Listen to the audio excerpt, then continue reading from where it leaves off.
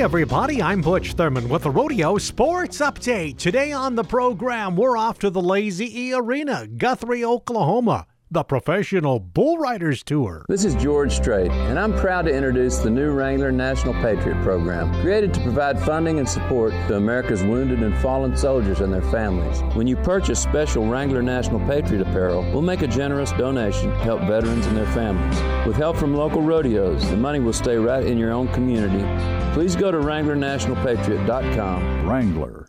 Long live Cowboys. Bucking in an empty Lazy E Arena closed to the public in observation of strict health protocols, Brazil's Fabiano Vieira was the lone rider to deliver a perfect performance and ride his way to the winner's circle. And only one man win a perfect 3 for 3, and he's the 37-year-old Brazilian.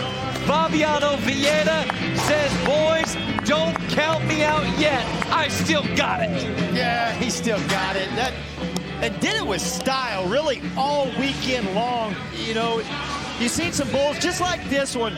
This one's wanting to get pretty strong toward the end and kind of snap him up, but I loved how all weekend long, you watch his head, you watch his focus. It is always dialed in on the bull.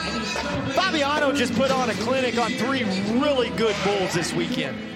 Fabiano Vieira, 9 years ago, qualified for his very first PBR World Finals. This is a man who has overcome so many injuries in 2019, started off the 2020 season not even ranked, worked his way through the Velocity Tour to earn his way back to the Premier Series, and now he is making the most of it. The Call on CBS Sports Net. I'm Butch Thurman. You're listening to the Rodeo Sports Update.